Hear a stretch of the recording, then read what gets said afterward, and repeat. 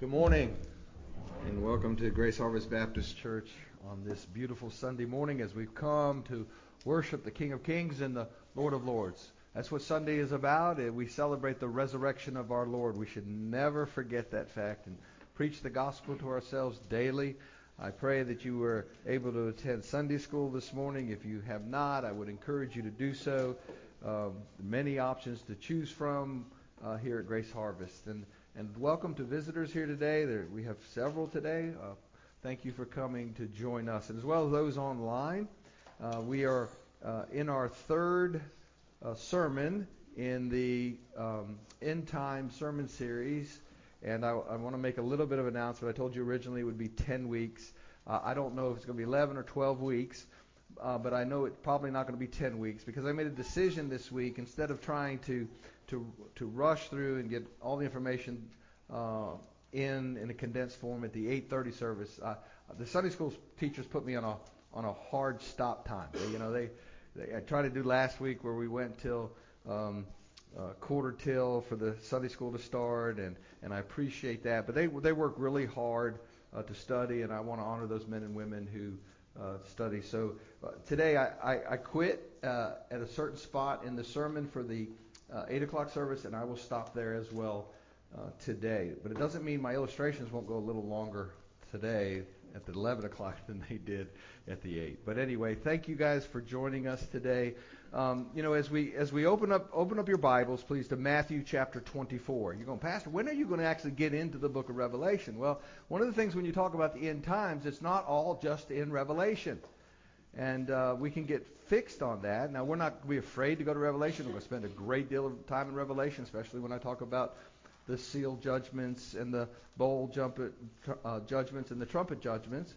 But this morning, we're going to be starting in Matthew chapter 24, 3 through 21, as we give basically an introduction into the tribulation period.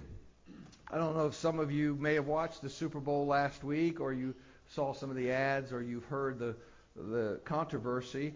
You would never think in a day and age that we live in that there would be a controversy over an ad in the Super Bowl. You wouldn't think there would be, right?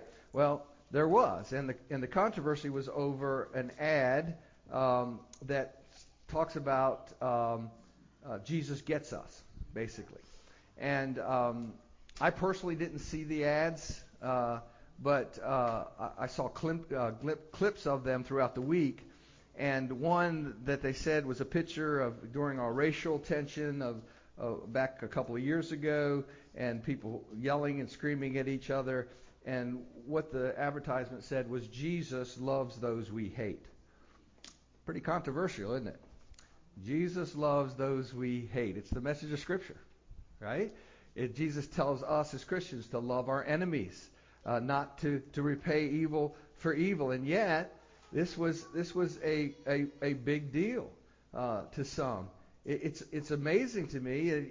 AOC came out and she was upset about it, and Joy Reid came out and said that the producers of this were conspiring to send out right-wing Christian doctrine, basically. And I'm thinking, what's this right-wing doctrine they're talking about? Well, what they're talking about is Scripture. And when God says something is evil and wrong, if we point that out as Christians, somehow we are fearful and hateful. But what should we expect with a nation? And please don't ever tell me that America is a godly nation. We are as pagan as they come. How many do you think countries around the world have a man that's in charge of their transportation, National Secretary of Transportation? He's the first openly gay cabinet member. Rachel Levine, I don't know what his real name is. It's a he, who says that he's a woman, dresses as a woman. He's Deputy Assistant Secretary of Spent Fuel and Waste Disposition, in the Office of Nuclear Energy for the Department of Energy. I got that one wrong. He's the one with the health department. It's Sam Brinton. He's out there, and he's part of the government, and he's also he was You probably saw him in the news. He was the one that was arrested for stealing luggage, and he dresses as a woman, has a mustache, a bald head. And Biden administration hired him to be involved in our waste management and spent fuel stuff. And he's the one that did that. And he makes no bones about it. He does drag queen shows. And this is in our government, folks. These are people in position of authority. And the news people get upset because there's a commercial that says Jesus loves people we hate. Why would that cause offense? Well, it causes offense because it doesn't play into the evil narrative of the world. And Christian, you are the salt and light in this dark place. It has become a place that is so perverse and so evil that you open up Romans 1 and you go, this is us. We have been turned over to a depraved mind. You are the one that's looked at as a bigot or a homophobe or anything else. When Christians, 17 years ago this month, the Swift Creek Baptist Church approved our church to be a church plant 17 years ago. And you think about when we're set apart, and I remember one of the first things I did when people came and asked when they ordained me as a pastor, and I had people wanting me to marry them, and my first question to one is, are you a believer? And they tell me their testimony, yes, I'm a believer. And the next question I would ask, are you living with each other? And they say, yeah. Well, you realize that's sin, right? What? You realize that God says that to live with somebody who's not your spouse is sin. And people looked at me like there was something wrong with me. So the reason I bring that up is because I don't want you to think that I'm one of these preachers that just says homosexuality is an abomination, and that we need to be all over their space and domain. I'm telling you that we need to look within ourselves and say, what do we condone as sin in our own lives that makes the world think that we're a bunch of hypocrites? You see, that homosexual, the person living together, the trans person, male or female, these people need Christ. And you are the one that's telling them the truth. Don't let the world silence you. And Pastor, why are you saying all this? Well, I'm saying all this to you because we're getting ready to really dive deep into what this tribulation period is about and how the world is getting ready for it, and why it shouldn't surprise you why they hate us so much as we draw near to that time. So if you would stand with me as we honor the reading of God's Word, Matthew 24, verses 3 through 21. Matthew 24, verses 3 through 21. Now as he was sitting on the Mount of Olives, the disciples came to him privately, saying, "Tell us, when will these things happen, and what will be the sign of your coming and of the end of the age?" And Jesus answered and said to them, "See to it that no one deceives you. For many will come in my name, saying, I am the Christ, and will deceive many. And you are going to hear of wars and rumors of wars. See that you are not alarmed, for those things must take place, but that is not yet the end. For nation will rise against nation, and kingdom against kingdom, and in various places there will be famines and earthquakes.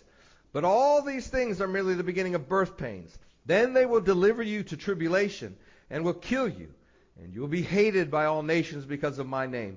And at that time and at that time many will fall away and will betray one another and hate one another. Many false prophets will arise and will deceive many. And because lawlessness is multiplied, most people's love will grow cold. But the one who endures to the end, he will be saved. And this gospel of the kingdom shall be proclaimed in the whole world as a witness to all the nations, and then the end will come. Therefore, when you see the abomination of desolation, which was spoken of through Daniel the prophet, standing in the holy place, let the reader understand. Then those who are in Judea must flee to the mountains. Whoever is on the housetop must not go down to get the things out there in his house. And whoever is in the field must not turn back to get his garment.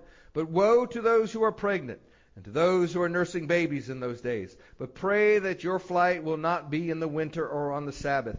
For then there will be a great tribulation, such as has not occurred since the beginning of the world until now.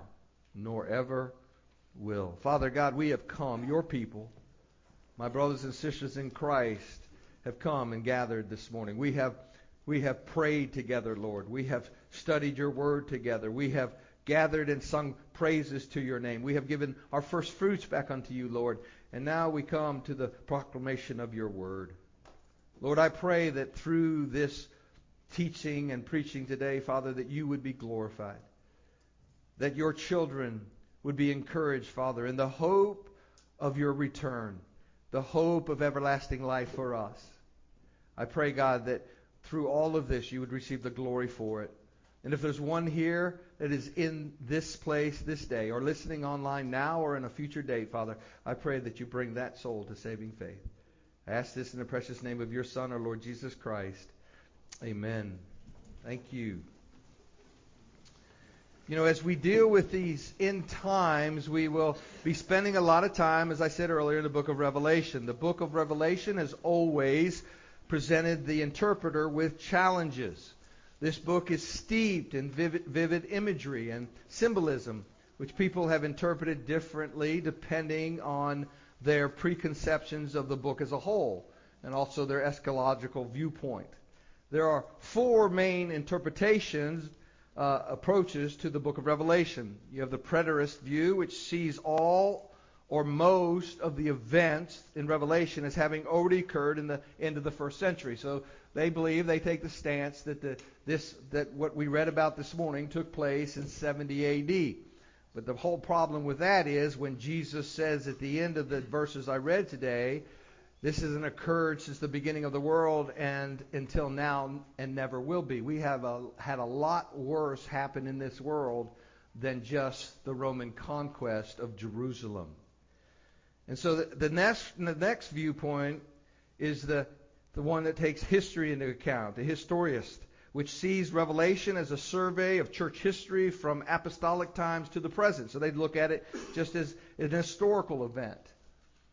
And then you got the idealist viewpoint, which sees Revelation as a depiction of the struggle between good and evil. Theirs is just this. All the book of Revelation is, all these Bible verses that we see have nothing to do with really end time events. They're just saying it's the struggle between good and evil. So the one that we hold to, the futurist view, which sees Revelation as prophecy of events to come. Of the four, only that view, that interpretation of Revelation is in line with grammatical, historical method of studying Scripture. And so we take that historical, grammatical viewpoint when we study Scripture, when I preach God's Word, when I study God's Word. I take it literally when God said He created the earth in 6 days and rested on the seventh. I believe literally that God will reign for 1,000 years. I believe literally there'll be 144,000 witnesses. And so that's the view that I hold to here, and we teach and preach at Grace Harvest. We are told in Scripture about the two comings of Christ. His first coming was when He died for our sins. And the second coming is when He will reclaim what is His. Why did Jesus have to come in the first place? What's the big deal? Why couldn't He just come once and just say, hey, Satan, we're going to put you in your place, and every knee will bend and every head will bow, and you'll acknowledge Him as Lord and Savior? Well, there's something that had to happen before that. You see, when Adam and Eve sinned and rebelled against God, and we're guilty against sinning against the holy God, every one of us born of woman was born into sin. We are born sinful. Those little ones that you're holding in your laps right now, and you're looking in their eyes, and you're going, Pastor, you don't know my little baby. Yeah, I do. Because I had 5 of them, and I know exactly how they do. And we love them, and we will always love them. Even when they are rejecting Christ as adults, you still love them, and you still pray for them. But you never give up living Christ in front of them. You don't compromise your faith because of what your children do or don't do. And so when I say that, why is this so important? Well, God said that there's a penalty for sin. His anger has to be appeased against sinful man. And you would think that a God who created heaven and earth and everything in it, told the mountains how high to be, where the oceans to stop, gave you the very breath in your lungs, who says that he knows the two sparrows that aren't worth a penny, and yet not one of them falls out of the sky without the Lord knowing about it, that he knows every hair on your head, he knitted you in your mother's womb. He loves us so much that he doesn't demand his anger and wrath be poured out on us. We deserve the cross. We deserve death. We deserve hell. And yet God in his mercy sent his Son to take our place. And so at that first coming, Jesus, fully God and fully man, preached Christ himself. He preached himself. He told us how to live in the great Sermon on the Mount. And all those things he called men to repentance. Come to repentance. Come to repentance. Acknowledge your sin against the holy God, just as that thief on the cross did. Recognize Jesus as the Savior of God. And the Bible tells you you're saved. And so we who are believers, we rejoice in his first coming. And we rejoice thinking about his second coming. But if you don't know Christ today, I beg you, I beseech you, study the book. Open it up. Ask questions. Ask God to reveal himself to you. Because if you die without Christ, you will spend eternity in hell apart from him. And there's no greater thing that drives this mere man to proclaim the gospel than the fear that people I know will spend eternity in hell. And so as we anticipate his second coming, as we realize he died for us at his first coming, he's not left us here by ourselves forever.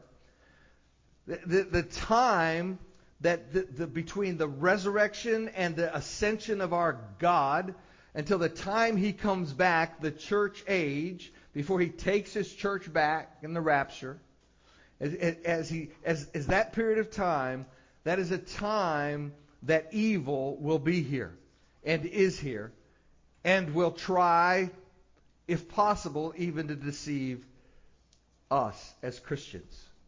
That's why the church is so careful about who preaches and who teaches, or they should be. You got to realize that Satan doesn't send his ambassadors in saying that Jesus isn't the Son of God. He comes in saying, did Jesus really say that? You're being too critical. Jesus is all about love. Just look at the progressive Christian movement and you can see a false gospel being proclaimed. So as we look at the past 2,000 years, we can see that there has been religious deception.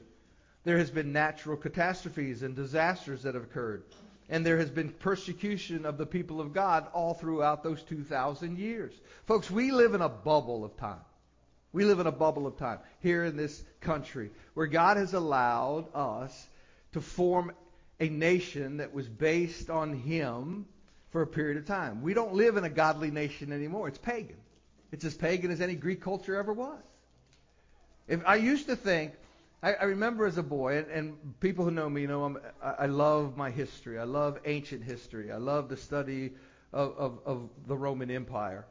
Fascinated by it, even from my youth when I wasn't a Christian. And I thought, my dad always told me, he said, you know what destroyed the Roman Empire? That lasted 1,000 years. It was decadence from the inside.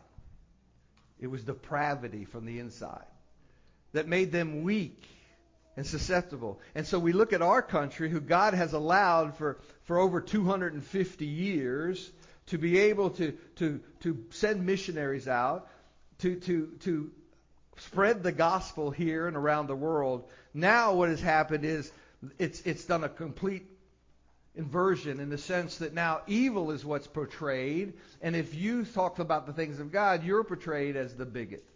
You're portrayed as the one that has hate speech. You'd be surprised, and most of you have seen this on social media, where when they'll ask and say something about a person speaking on a college campus because he speaks out against something that God says is sinful, it's hate speech, and they don't want him to speak. And so when somebody asks these students, well, don't you want them to have freedom of speech? They don't have the freedom to use hate speech.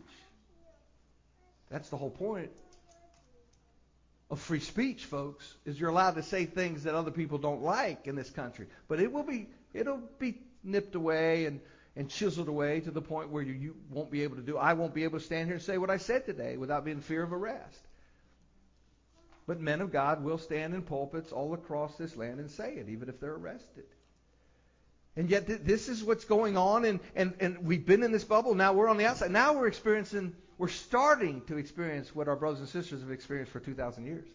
What our brothers are experiencing in China and North Korea and in Iraq and Afghanistan and Iran. You're starting to see what they go through. And we shouldn't think of it something strange happening to us. And Jesus said this was how it would be. And this is exactly how it would be and how it is as well. He told us it's going to happen. And as we study God's Word, we're going to see He's going to tell us what to expect. So over the next 5 or 6 weeks, we will answer 3 important questions when it comes to the tribulation. When does it begin? Who is involved? And what happens? When does it begin? Who is involved? And what happens? Before I get there, though, I want to give a little bit of an introduction to the tribulation period itself. And we're going to go grab your Bibles and go to Daniel for me, please, as I'm speaking to you. We're going to be down in Daniel chapter 9, so I'll give you time to get there as I share some things with you. So let's talk about the tribulation before we start answering the questions. The tribulation is a future 7-year period of time when God will finish His discipline of Israel. That's one of the main purposes of this 7-year period of time, is to discipline Israel and finalize His judgment on the unbelieving world. Have you ever wondered why God doesn't do something about all the stuff that's going on now? We look at it and we scratch our heads. It reminds me, and I don't know if they still share this story or you share this story with your homeschoolers, the story of the emperor's new clothes. And the emperor, he's naked, right? And everybody's afraid to tell the emperor that he's naked. Everybody, they just bow down. Oh, it's beautiful. You got great clothes, and he marches down in the parade, and everybody's just, oh, you look wonderful. You look wonderful. And some little kid walks out and goes, he's naked. Don't you feel like that's what we're living in now? That's a man dressed as a woman. We have a Supreme Court justice now sitting on the bench was asked, define a woman. I can't do that. Really? Did you ever think in your lifetime, and she's an educated woman? I know why she did it. She knows. She just didn't want to upset the base of those people who said, well, there's something wrong with you. That's hate speech if you don't let anybody be what they want to be. So it's just crazy what's going on. And so and God is saying, don't worry, church, I'm in control. There will be a reckoning. And so, Christian, we live in that warning now. We live in that warning time of the reckoning that will come. Now, we as Christians, we don't have to worry about it. Your soul is secure. If for some reason 20 years from now we got to this place and they're taking Christians out before the rapture, and we start suffering severe persecution where they're throwing us in jail and have hit squads going around and killing preachers or anybody they think is spreading this stuff. Don't fear that. What did God warn us about? Don't fear the person that can kill the body. Fear the one who can send the soul to hell. You belong to Him if you're a believer. If you're a Christian, you belong to Him. There's nothing, all they can do is kill you, right? Well, Pastor, that's pretty rough. But that's all. That's all. See, the problem with too many of us is that we're so concerned with the here and now and what I can get out of this life that we're really not excited about God coming back. We're really not. We want to make sure, well, wait a minute. God, can you just wait a little while? I'm in the process of just getting married or just having a family or just finishing school or starting this new job. Pastor, it's easy for you to say you're an old man. You just go on, get out of here. But folks, as Christians, we ought to understand that we should anticipate that no matter, Stephen was a young man. He's probably in his 20s, late teens or 20s. When he sat there in front of the Sanhedrin and he preached Christ and Him crucified. Had his whole life ahead of him. And they stoned him for it. Stoned him. And what did it say? The Bible tells us he had the face of an angel. Face of an angel. Folks, God gives us that peace for us to live in this world, not with hate and spewing hate, but to love and show the love of Christ, even when they stone us.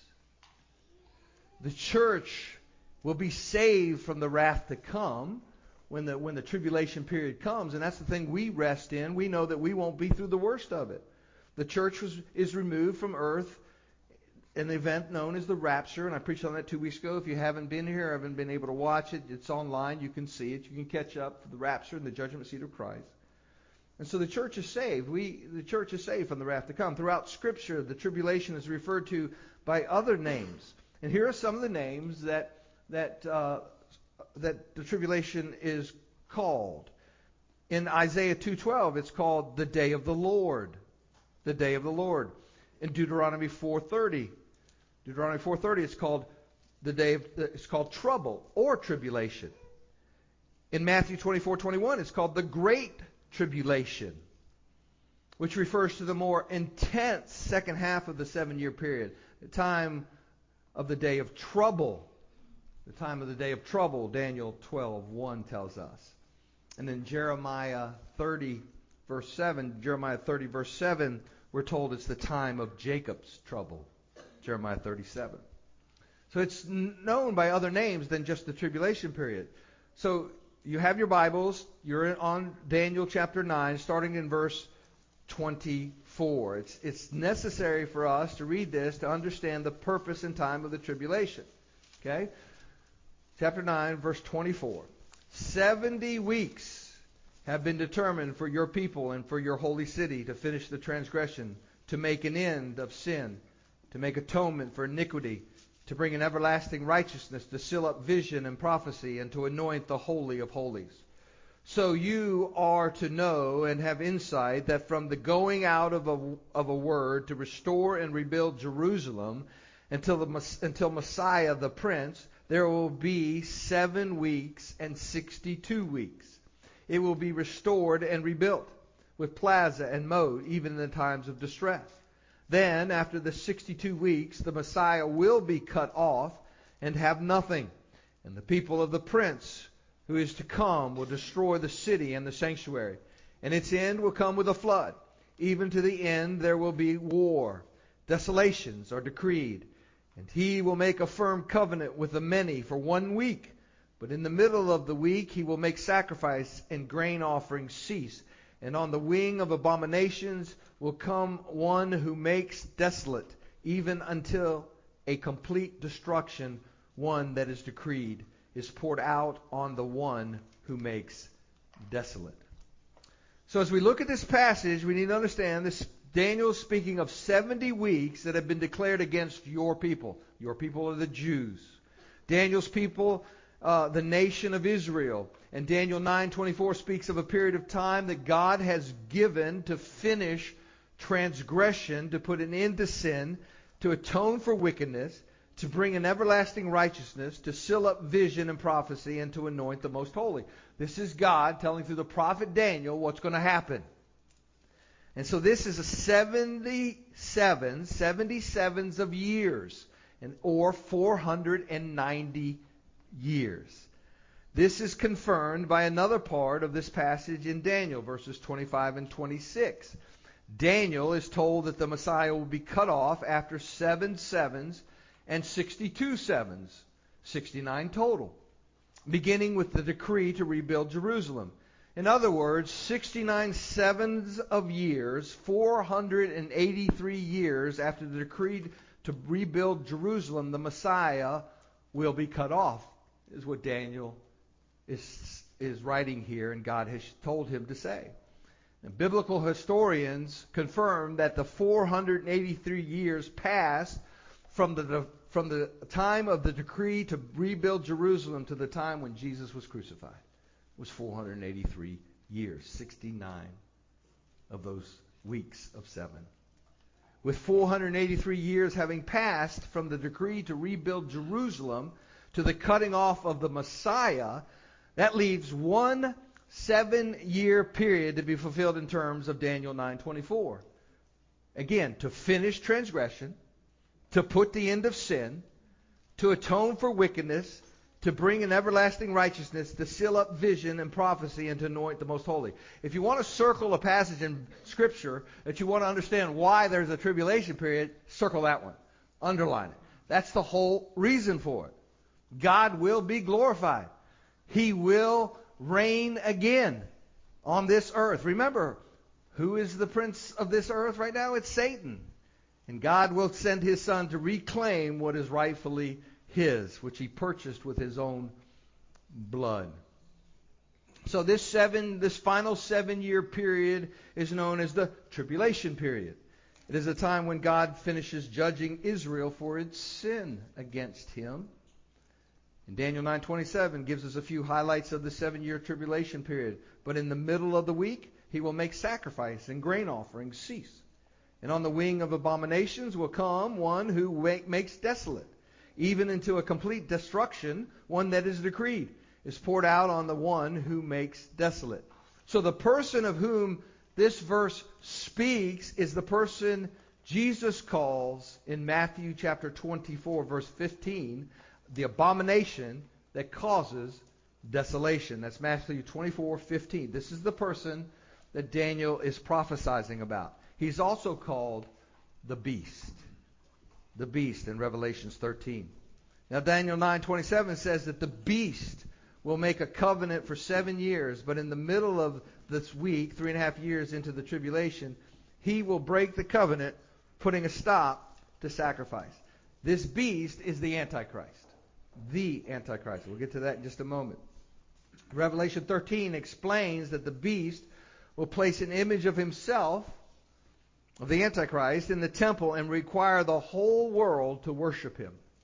That's what happens in the middle of the 3.5 weeks. Revelation 13:5 says that this will go on for 42 months, which is 3.5 years. Second half of the tribulation period. Since Daniel 9:27 says this will happen in the middle of the week, and Revelation 13:5 says the beast will do this for a period of 42 months, it's easy to see that the total length of time is 84 months or 7 years.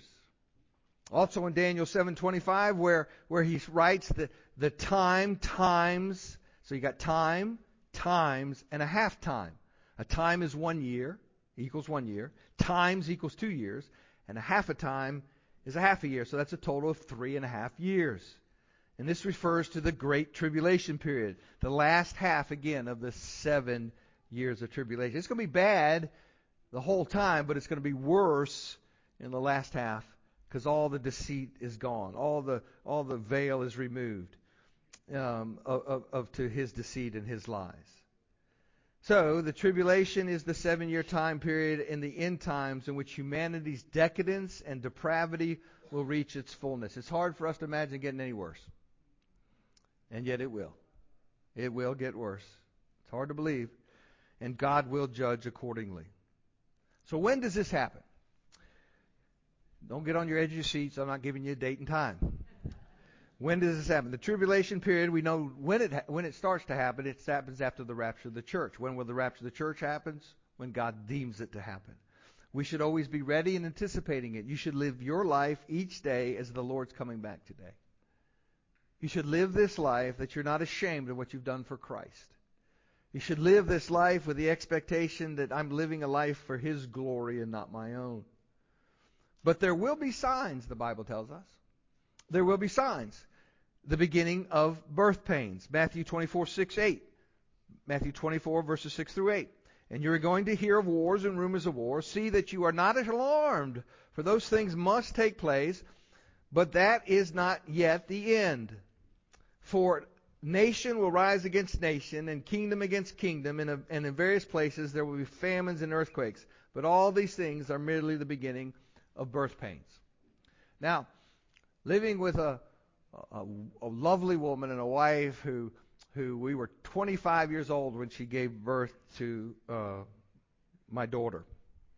It was our first baby, and I was working evening shift at the time. And my wife had this habit of, I get home at 12:30, get into bed, take my uniform off, get into bed, crawl into bed, go to sleep, and never failed. She'd start pushing on me. Excuse me, honey, are you awake? I am now. Well, I'm really uncomfortable and I can't sleep. So why are you bothering me? Two of us that can't sleep. Really a sympathetic husband, right? But I remember, at first, as a husband, you ladies have it over on you get to see the joy of and feel the joy of your child inside of you, and for us, it's just like we're just hurry up, get it out so I can play with it, do something with it, and then my wife has to remind me that I'm supposed to talk to it when it came out, but I remember the seeing Crystal's arm or leg going across her belly. It was just fascinating. Just think, wow, that thing there's something inside of you, babe. And as it got closer to her time, Braxton Hicks has started to come in. She started feeling more uncomfortable and more uncomfortable. It was really, watching her. And we did all the Lamont stuff. Back in the day, they told us that's a great thing to do, right? Ladies, right? Yeah. Breathe.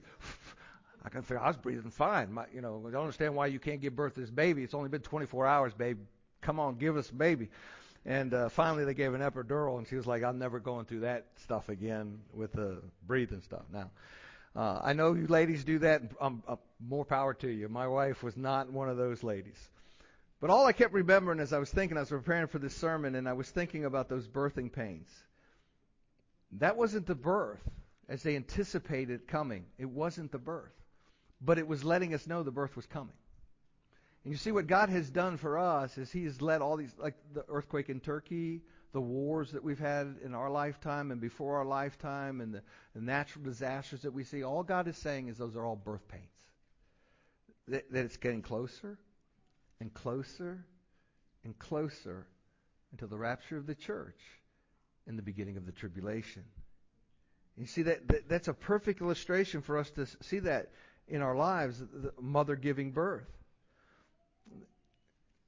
It doesn't happen until the actual birth, but there'll be signs of the tribulation as they get closer. And so when we look at the time of the tribulation in the book of Revelation, it's laid out under 7 seals. It's laid out under 7 seals. There's a scroll that is rolled and then sealed and rolled and then sealed and rolled and then sealed.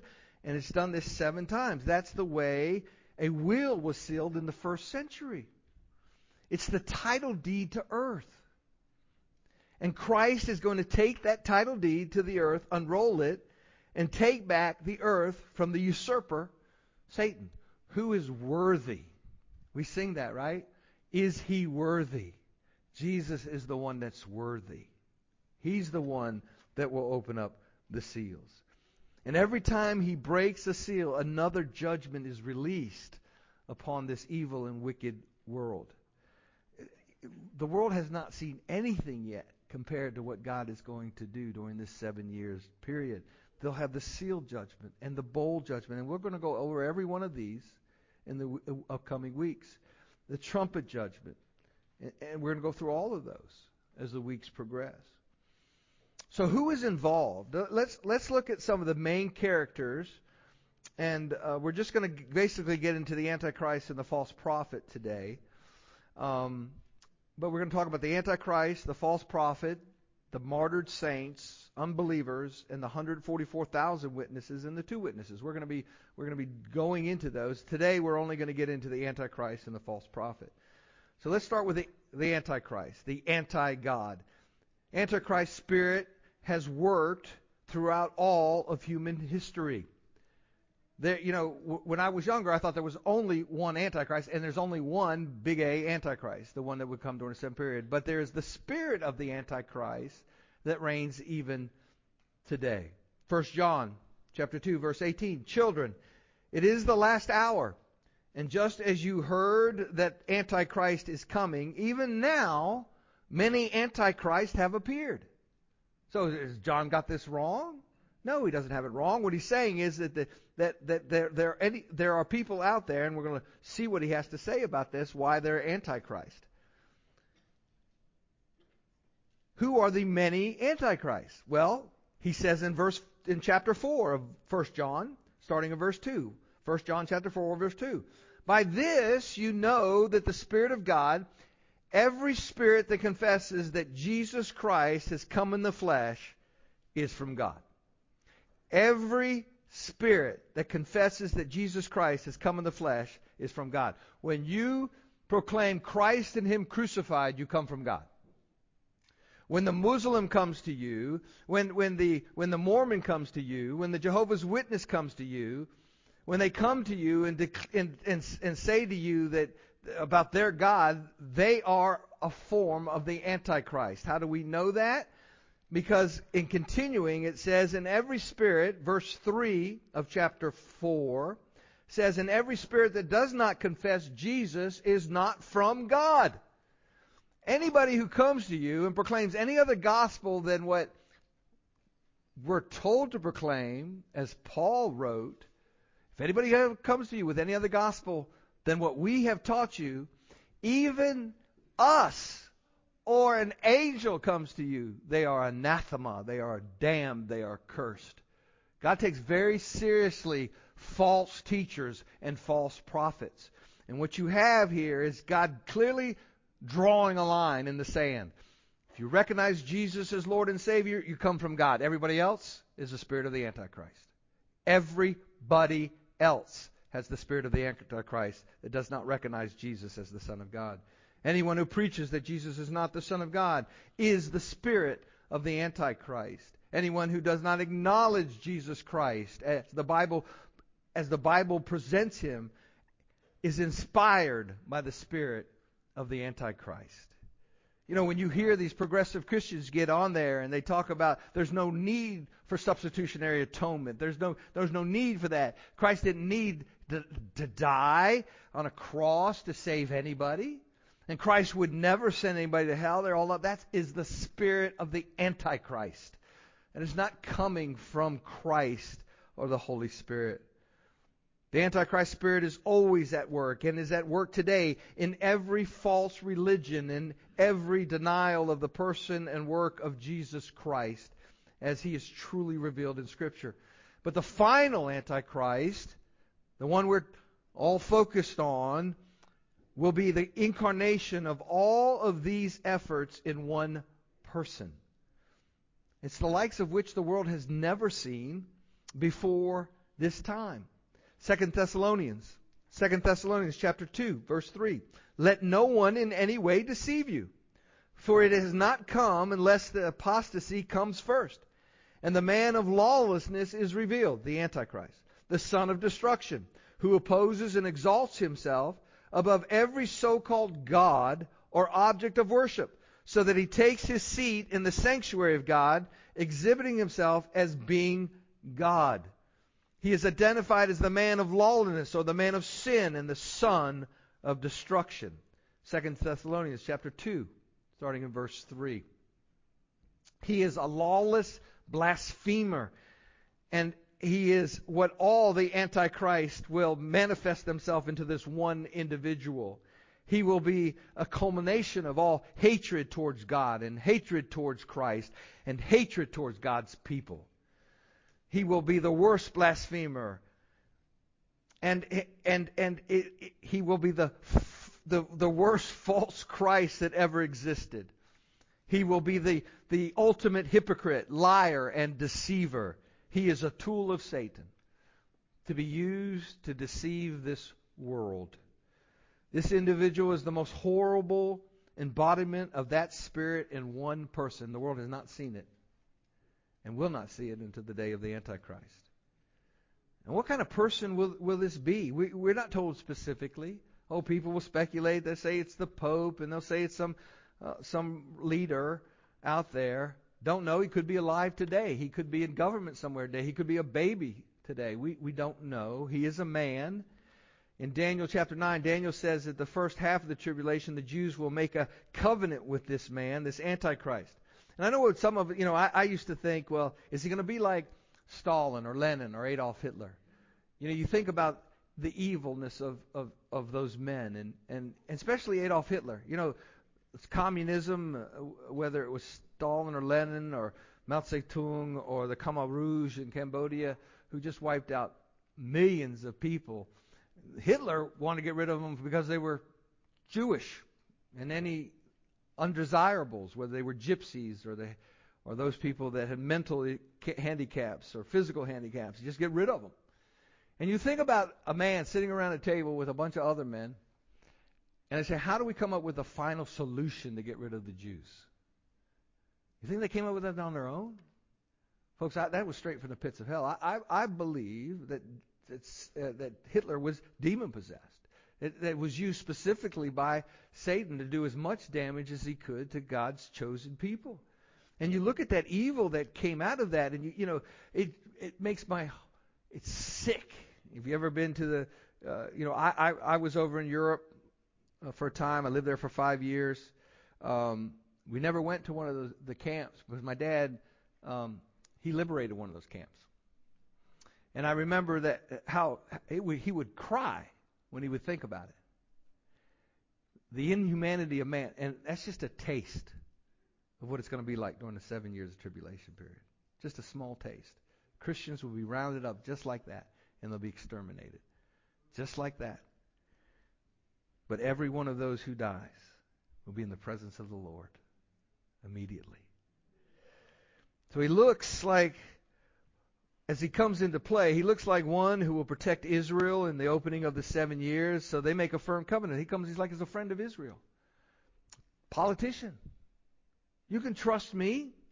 He acts as their protector until the middle of the 7 years. And when he turns on them, desecrates the temple, an abomination of desolation, our Lord calls it in Matthew 24. Halfway through, he shows his true colors, turns on the Jewish people, commits a defiling act in the temple, launches a great tribulation, and begins an effort to massacre the Jews and massacre all belong to Christ. Wants to get rid of them. He can't have us around. He can't have, well, not us, but Christians. He can't have Christians around. He doesn't want them there, messing up that, doing their hate speech. Matthew 24 introduces us to the false prophet as well. Some very familiar words from the Lord himself. For many will come in my name, saying, I am the Christ, and will mislead many. Mislead many. Verse 11, and many false prophets will arise and will mislead many. Again, predicting the end time in Mark chapter 13, verse 22, Scripture says that Jesus spoke and said, for false Christ and false prophets will arise and will show signs and wonders in order to lead astray, if possible, the elect. So he's talking about, he's saying, they're going to be so persuasive with arguments that they could almost convince a Christian that they're speaking truth. The Antichrist, and let me set this up for you. So the Antichrist is a political and military leader. Political and military leader. The false prophet is his religious leader. So, and here we have a political power, military power, joined with a religious power. That's what's going to happen. Kind of what you see in Islamic nations, like the Taliban kind of thing going on. So the Antichrist not only has the devil and his demons on his side, now he has this false prophet that Satan gives to him. And so he has this powerful companion who promotes his power and aids him greatly by swaying the hearts of people into a satanic religion during that last 3.5 years. The false prophet will cause the world to worship the Antichrist as if he were God. It's hard to believe, isn't it? It's hard to believe that they're going to do that, but that's exactly what's going to happen. He's going to look like God to them. The Antichrist will. The false prophet in the end times is described in Revelation chapter 13. Turn there in your Bibles to Revelation chapter 13. We're going to be starting in verse 11. The false prophet of the end times is described in Revelation chapter 13, verse 11. Someone told me if I hear the pages still turning, I haven't given you enough time. So,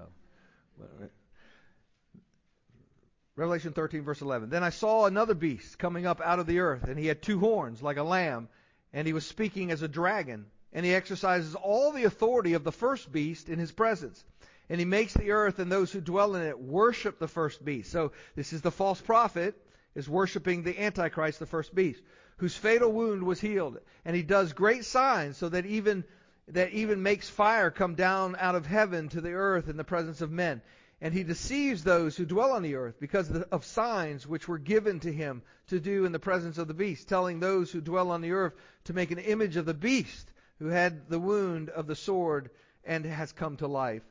And it was given to him to give breath to the image of the beast, so that the image of the beast would even speak and cause as many as do not worship the image of the beast to be killed. Those who won't worship are Christians. Together with the Antichrist and Satan, who empowers both of them, the false prophet is the third party of the unholy trinity. Remember, Satan is a counterfeit. You have Satan, you have the Antichrist, and you have the false prophet. We have God the Father, God the Son, God the Holy Spirit. One God in three persons. And Satan is the ultimate liar and the ultimate counterfeit. The Apostle John describes this person and gives us clues to identify him when he shows up. First, he comes out of the earth. This is the false prophet.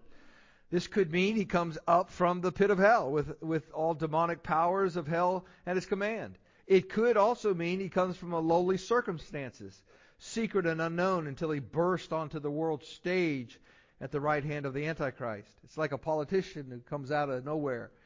This will be the religious leader, this false prophet. He's depicted as having horns like a lamb while speaking like a dragon.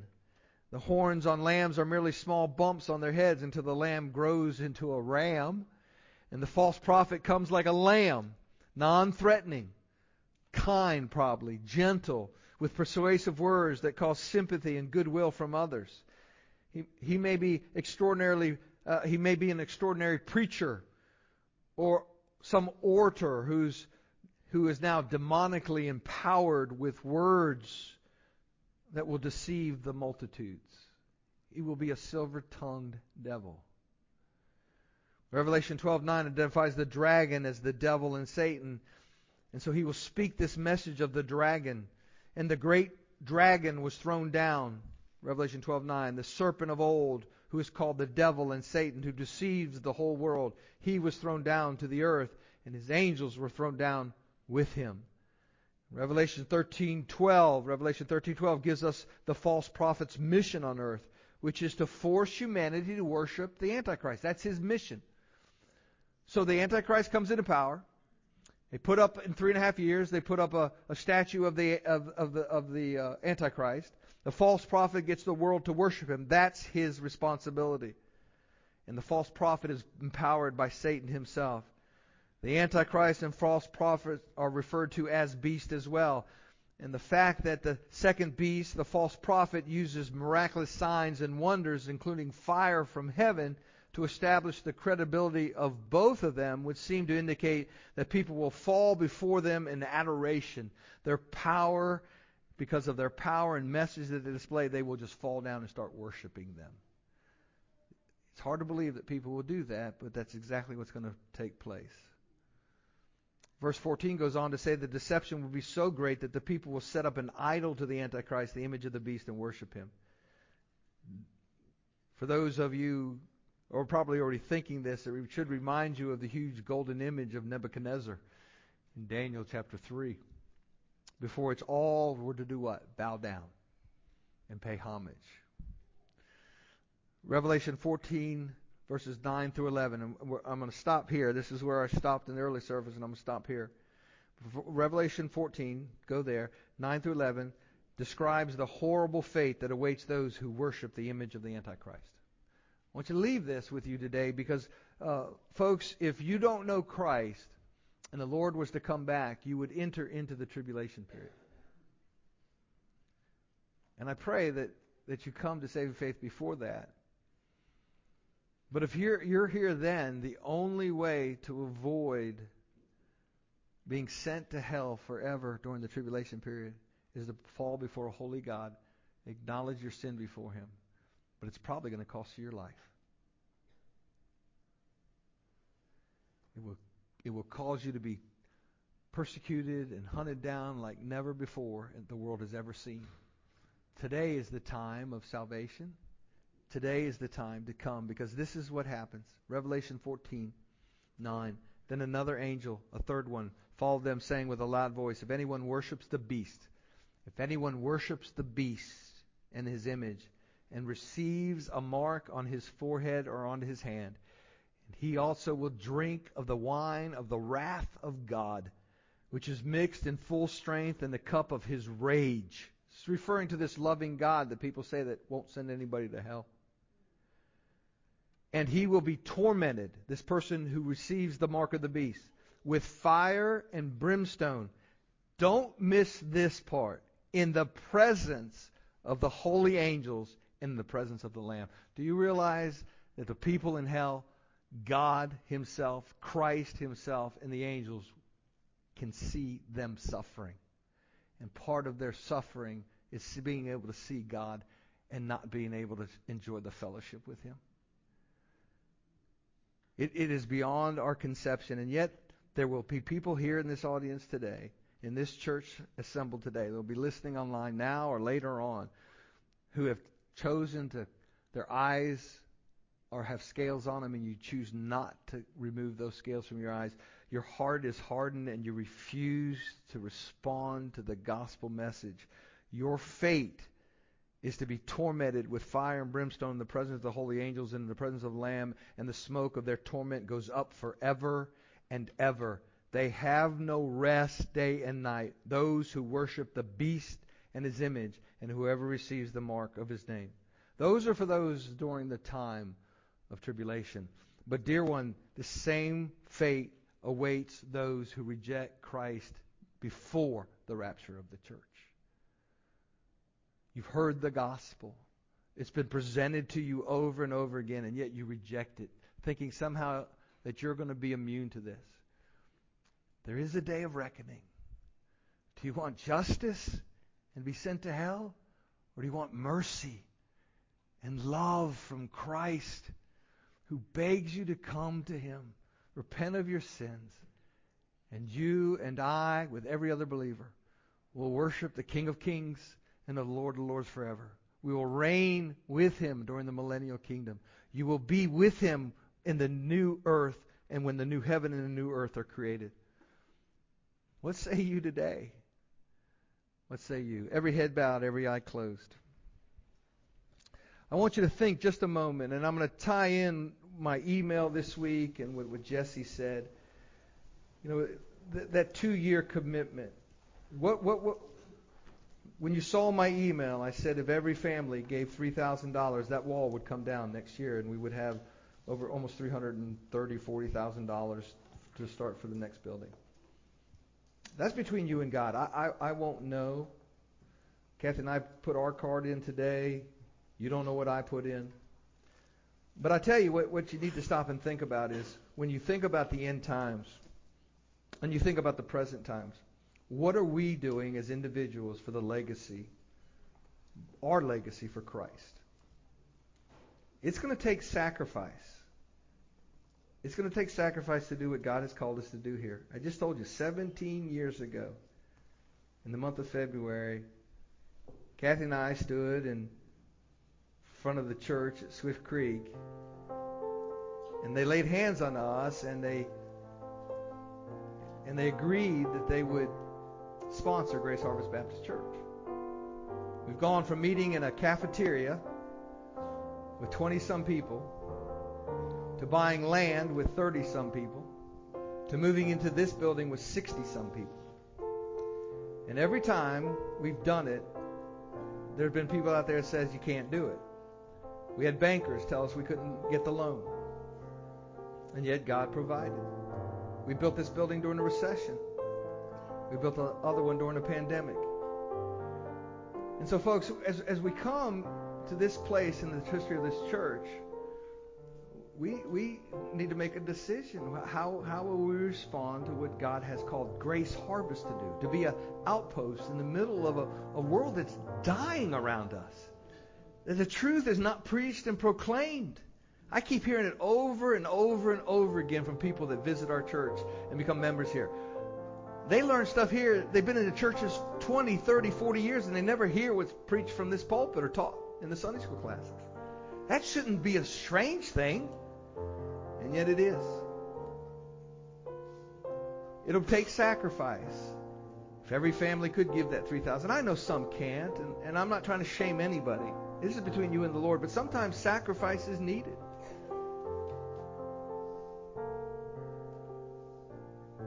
I just pray that God continues to use this place, and that we be obedient to Him. And today, as we close out this message, this is more of a teaching series than preaching series, but the gospel was proclaimed. And I would be amiss if I didn't ask you here today, if you haven't received Christ, has God called you this very hour? Has that heart of stone been then turned into a heart of flesh? As a dead man, a dead woman cried out to Christ saying, "Forgive me of my sins, Lord. I want to turn from my sins and I want to trust in your Son for salvation." The Bible tells us if you confess with your mouth and believe that Jesus is the Son of God and rose from the dead and sits at the right hand, you will be saved. Others of you that you've been visiting a while and God has called you to be a member of Grace Harvest Baptist Church. Not the perfect church, but a church that stands on the Word of God and His Word alone. Oh, a church that makes mistakes. A pastor who lets people down. A pastor who makes mistakes.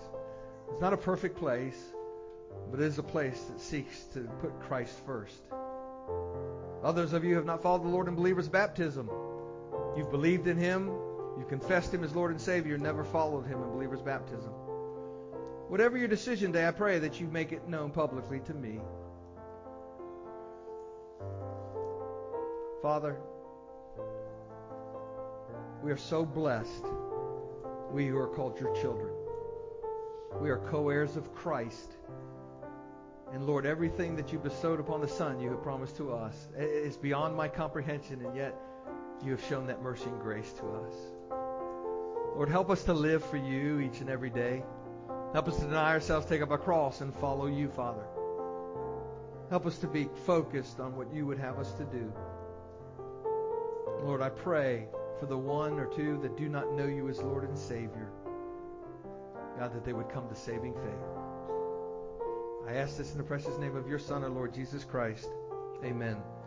In just a moment, I'll stand up front. You come as the Lord leads. Don't leave this place without doing business with God. You come, Pastor Cal.